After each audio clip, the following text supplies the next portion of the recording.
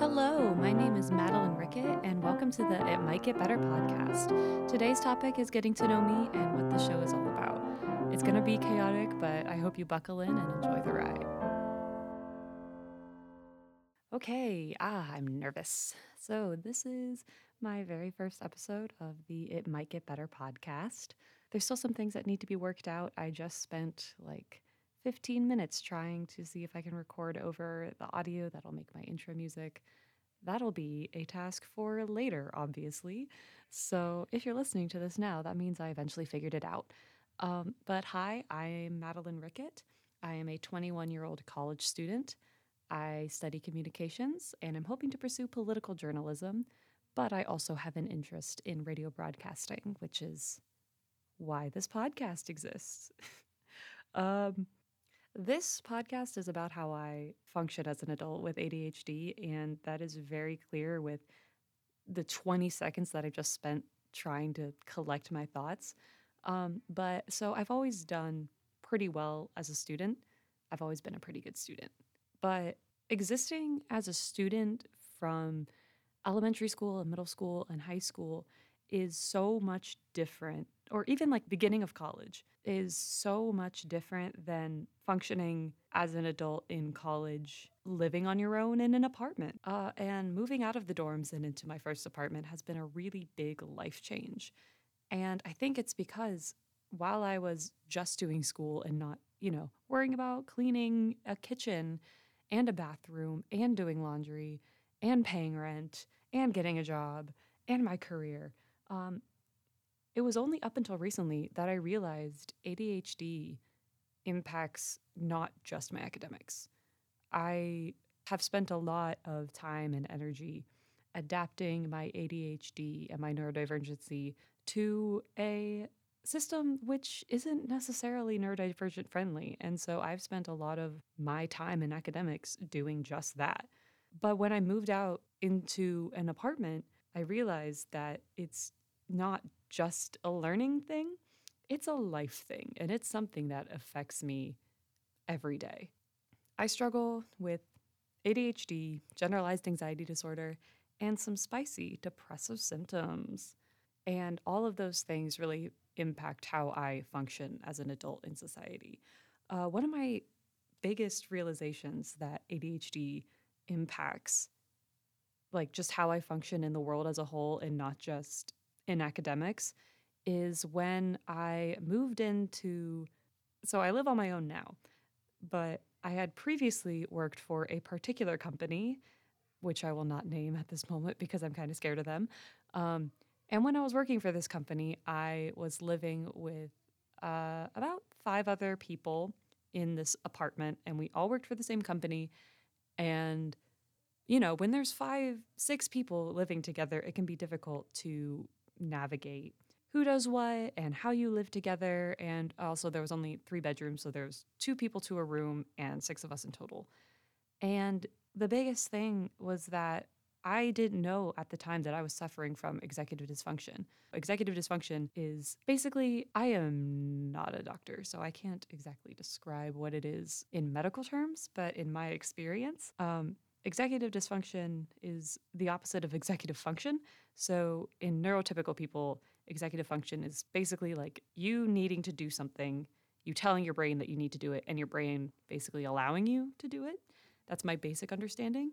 Executive dysfunction, on the other hand, is needing to do something, wanting to do something, and not physically being able to do it. And it's a very difficult tug of war with yourself.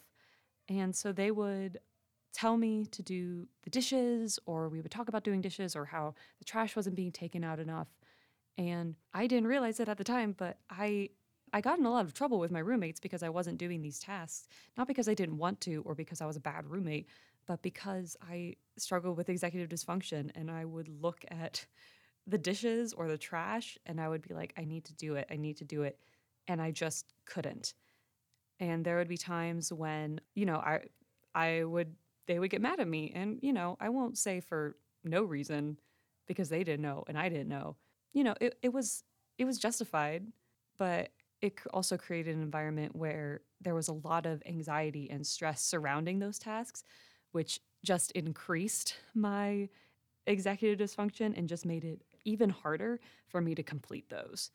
So that was the first time that I really noticed that something about how I function as an adult and in society was just fundamentally different than the people around me. And I still have difficulties with those tasks. I still have difficulties with doing the dishes and cleaning and taking out the trash.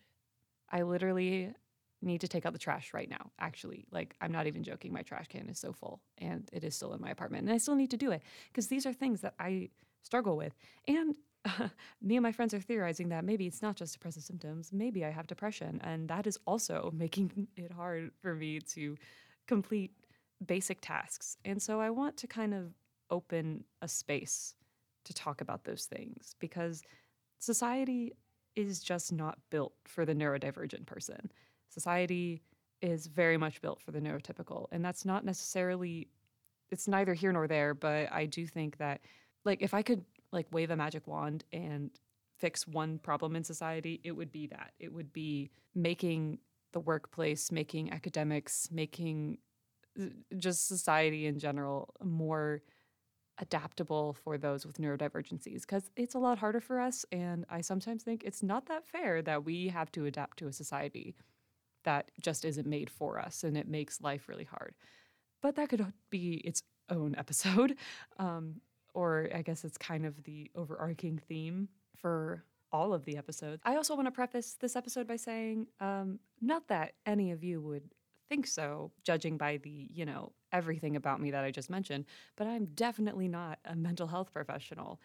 And I just want to encourage anyone who has the resources to get diagnosed if they think they might have any of the things that I talk about. But I do have years of experience living with my various mental disabilities. And so that's why I'm hoping to talk about it. But please don't use this as a form of diagnosis because this isn't even my course of study. I am a comm student. So I guess I'll talk a bit more about my general functioning. Like I said, cleaning tasks, so hard. Like, I struggle with dishes and trash and like food going bad in my fridge literally every day. And that doesn't make me gross. Like, it's sanitary for the most part. Another thing with ADHD is time blindness or a warped perception of time. And what that means is something that a neurotypical person will be able to look at and be like, oh, based on previous experiences, I can tell that this task of unloading the dishwasher is only going to take like 5 minutes.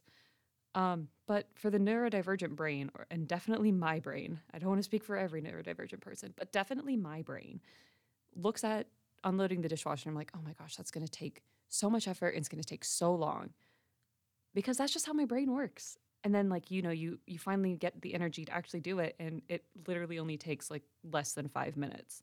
It's a constant, like I said, tug of war between yourself knowing you need to do something and finding the available energy to actually do it. Because if you think that something is going to take 20 minutes and also like all of your mental energy for the day, like you're also going to put it off. Feeding myself is an unnecessary amount of steps when it's literally like an essential task and also technically one task if you think about it like generally, but it takes so much mental effort to cook. Like there's planning your grocery list and there's planning a recipe and there's going to the grocery store and actually getting the food and worrying about money, whether or not you have the money for the food, using that food before it goes bad, cooking the food, cleaning your dishes, eating the food, putting the dishes that you used to eat away and cleaning those dishes, and then unloading the dishwasher and putting those dishes away when you're done, like a couple days later. Like, it is a hugely annoying and unnecessary. It's very necessary. There's way too many steps is basically what I'm trying to say. And I just don't like doing it.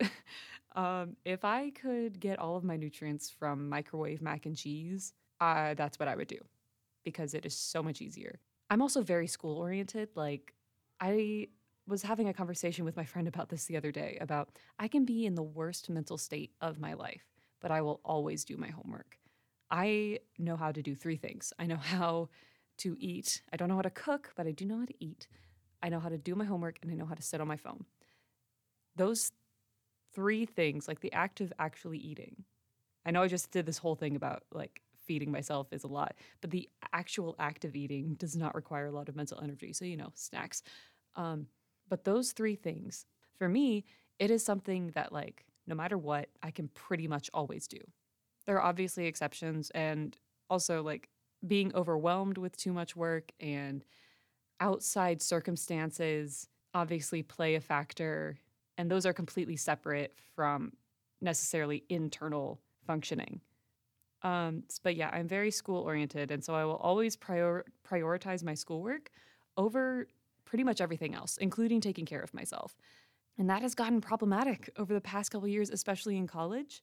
My freshman year of college, I focused so much on schoolwork that my friends would ask me to like invite me out places, and I just wouldn't go because it wasn't even that I had to do homework right then and there. I had to do homework in 2 hours, and so I just wouldn't hang out with friends. And luckily, my attitude towards schoolwork in that light has shifted, and so I do have a much more well-rounded social life. But like in high school, it was so bad. I would only shower once a week because I was so wrapped up in school and theater and doing the homework and studying for the tests and making sure that I did a good job at everything I did.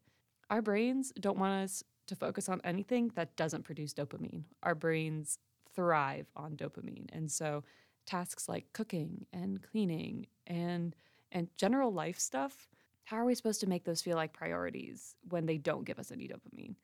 I think it's very easy for mentally ill people to get in routines that don't serve us because they just don't require a lot of energy. And I definitely relate to that. Like, I mean, staring at my phone is easier than cleaning my apartment. Doing my homework is easier than exercising, and microwaving a frozen meal is a lot easier than preparing a meal. None of this means that we're lazy. It just means that we have to try harder than our peers to accomplish things. And again, I hope to talk about the different facets of functioning with ADHD and anxiety and general mental illness on this podcast. But this podcast won't be completely about mental health and ADHD functioning. I am also a very nerdy, geeky person. I love to talk about nerdy things and analyze all sorts of media in depth with my friends or even just by myself, and I would love to talk about some of those things here. For example, I love Harry Potter. I have been a Harry Potter fan forever, although screw J.K. Rowling personally, specifically. We do not support transphobes on this podcast. But I love Harry Potter. I'm a Slytherin. My favorite book is Order of the Phoenix. My favorite movie is Goblet of Fire. And my favorite character is Harry himself. All very controversial opinions, and I live for that. I also am a huge bookworm, so some of my favorite books are Red, White, and Royal Blue, Carry On, and Simon versus the Homo sapiens Agenda. The first book being by Casey McQuiston, the second being by Rainbow Rowell, and the third being by Becky Albertalli. And those are all basically queer romances, and I am all about it. And a couple of those books have actually like drastically changed or affected my life. And so I would love to talk about those books specifically.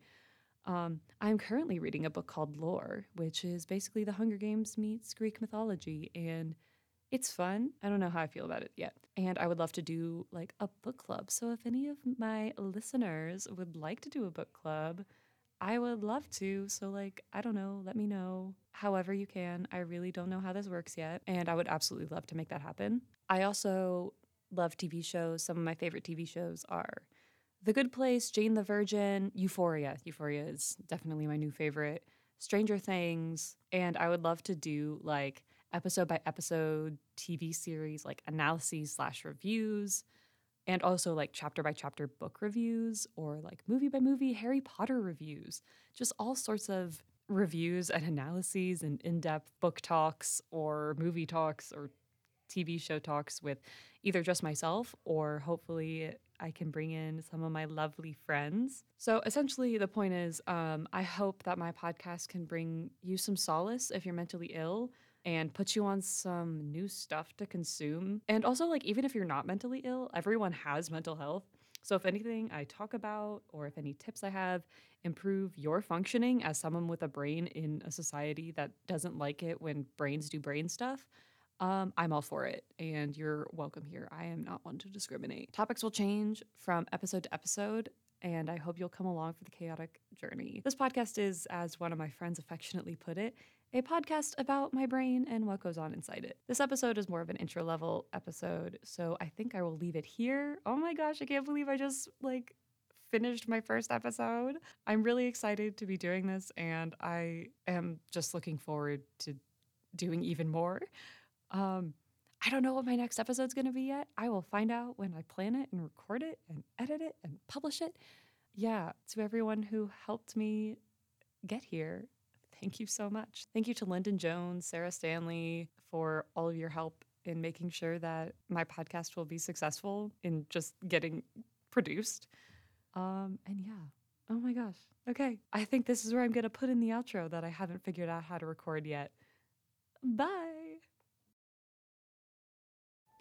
Thank you so much for listening to this week's episode. Thank you to Ben Ranzinger for the intro and outro music. Please check out his work at Ben Ranzinger on Instagram. I would also like to thank Lauren Alice for the graphics and Jasmine Hodgson for the photos. You can find Jasmine's work at jasminehodgson.photography on Instagram. Thank you so much and see you next week.